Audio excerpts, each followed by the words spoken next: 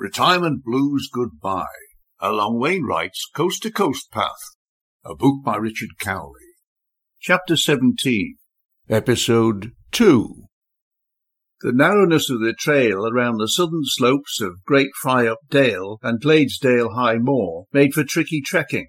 The path through the thick heather had become a tight, muddy trench in which it was difficult to retain one's balance. The day brightened somewhat as we struggled along the slippery trough.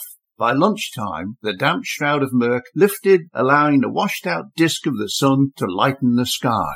From then on, visibility rapidly improved, and suddenly we were in the warm sunshine. While stowing our wet weather gear, Hugh emerged from the miasma as though escaping from an alien dimension. We strode along Gladesdale Ridge in good-humoured camaraderie. The freedom born of wide skies and rolling moorlands lifted our mood and put an extra spring in our step. Gladesdale was like an empty film set awaiting the next contract. The village was deserted and nothing moved. The first pub, the Mitre Tavern, was a padlocked redevelopment site for apartments. The second pub, the Moon and Sixpence, would hear no more merry wanderers' songs, as its licence had been relinquished and the inn reconverted to a country cottage.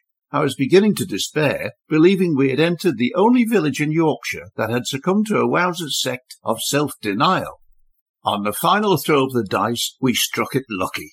The door to the Arncliffe Arms was open, and the welcome stranger atmosphere that greeted us belied the pub's dull red brick facade. The interior was ship-shape, with a large area set aside for diners. The barman was dressed in a spotless choker-collared smock, which immediately gave me the impression he was an underemployed dentist moonlighting. The white-starched person was in actual fact the publican, relieving the barman for lunch. The publican was also a renowned chef. No sooner had Lip touched tankard than a familiar voice echoed around the room. "Arrived just in time," Colleen teased, while scanning the specials menu board, looking for a treat. The village of Gladesdale had succumbed to changing times, the reality of impermanence.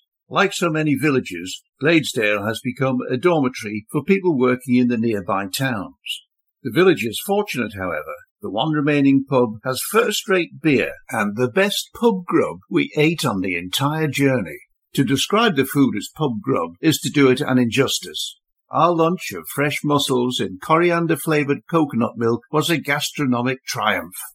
Peter, Hugh and I must have favoured feet. Either that, or we'd selected particularly well-fitting boots. Between the three of us, I was the only one to have suffered a blister, and the short-lived discomfort was long forgotten.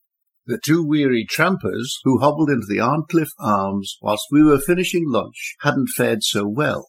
They were suffering Guantanamo Bay blisters, pure torture, and it showed. The trek from the Lion Inn to Gladesdale was the shortest section we'd done, and so we had time for a little sightseeing in the North Sea fishing port of Whitby.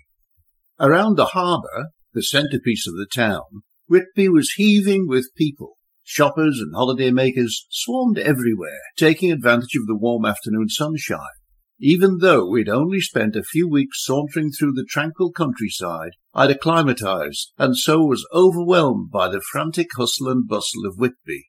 My first reaction was to find a place of unhurried stillness, with no traffic or crowds, a place where the air was filled with the scent of crushed herbs and flowers. My aversion to the hullabaloo reminded me of an episode in my grandfather's life. He was a Manxman and a man of the land. Shortly after World War I, he made a bold decision to seek an adventure, a trip to the mainland. Until then, he had never left the Isle of Man, even though he'd been curious about what mysteries awaited him across the water. He took a steam packet ferry to Liverpool and, disillusioned, returned home the following day.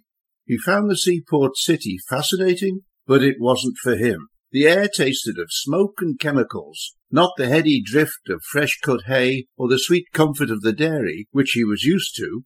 The grunginess of Liverpool's white marble statues, stained black as a slave trader's heart, couldn't match the nobility of a mighty sycamore in fresh spring garb. Everywhere a seething mass of men and machinery engaged in what he took to be an insane struggle in a life without cheer. And worst of all, not a tree or blade of grass in sight, just the noise and the churning throng. He'd seen and tasted purgatory, and one glimpse was enough. Never again did he allow his curiosity about the mainland to get the better of him, and never again did he crave other than the quiet rewards of island life. A helpful shopkeeper directed us towards a bakery where the best coffee in Whitby was to be had. Aping airport sniffer dogs, vetting passengers' baggage for drugs, we sniffed the air, hoping to get a fix on the addictive aroma of freshly ground coffee beans. It was a hopeless task. All taste of roasted coffee was subsumed by the spicy waterfront tang of a working port and the seaside whiff of vinegar-laced fish and chips. Then we stumbled upon it. The bakery was busy and crowded. Luckily, we found a vacant table, still covered with used crockery. Peter sat to reserve the table, whilst Colleen and I lined up for coffee and cake. Ahead of us in the queue was a grimy eccentric, whose bedraggled appearance suggested he may have been a tramp, who, like some in Australia, still followed the wallaby track. He grabbed his tray and headed straight for the table where Peter was sitting. Without any acknowledgement of Peter's existence, he crashed down, pushing the dirty plates hard up against Peter's elbow, and immediately set about devouring his chocolate Florentine.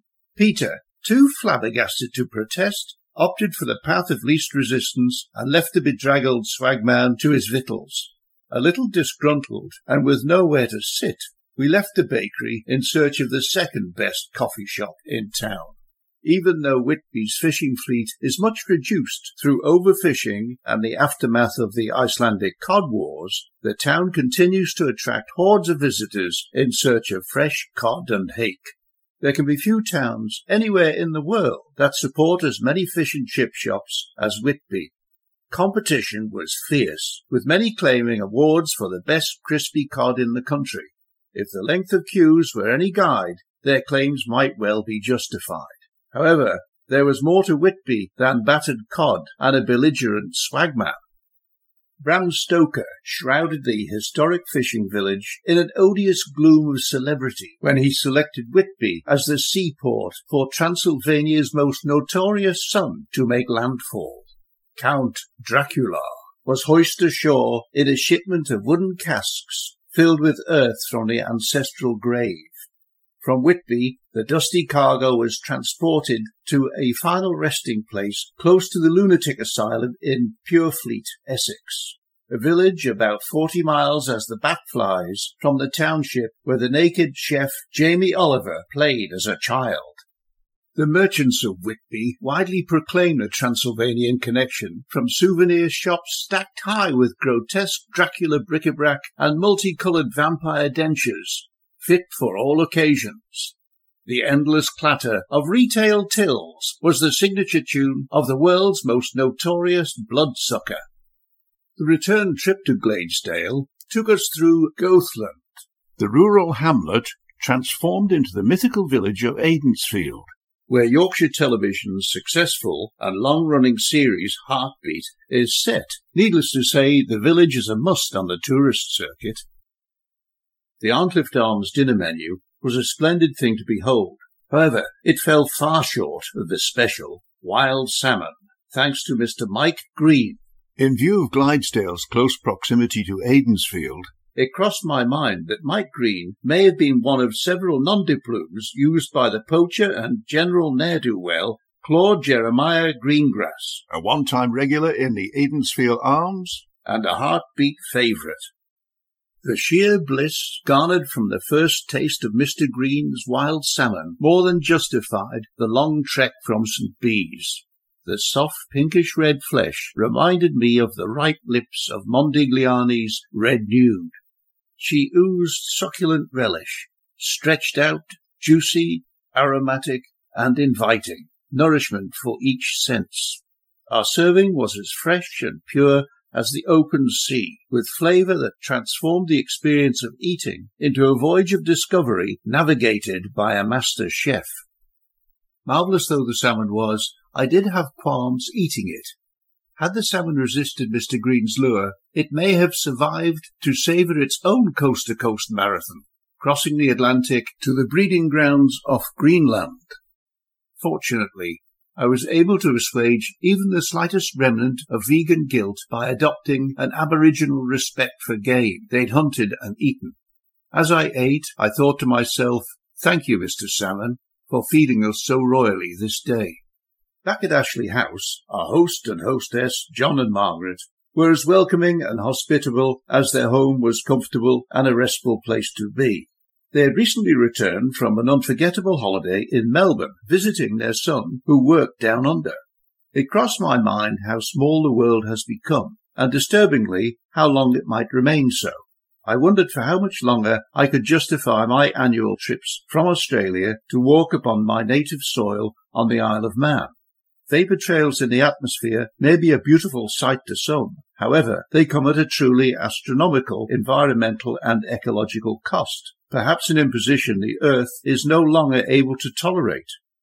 And with that thought, bonne nuit.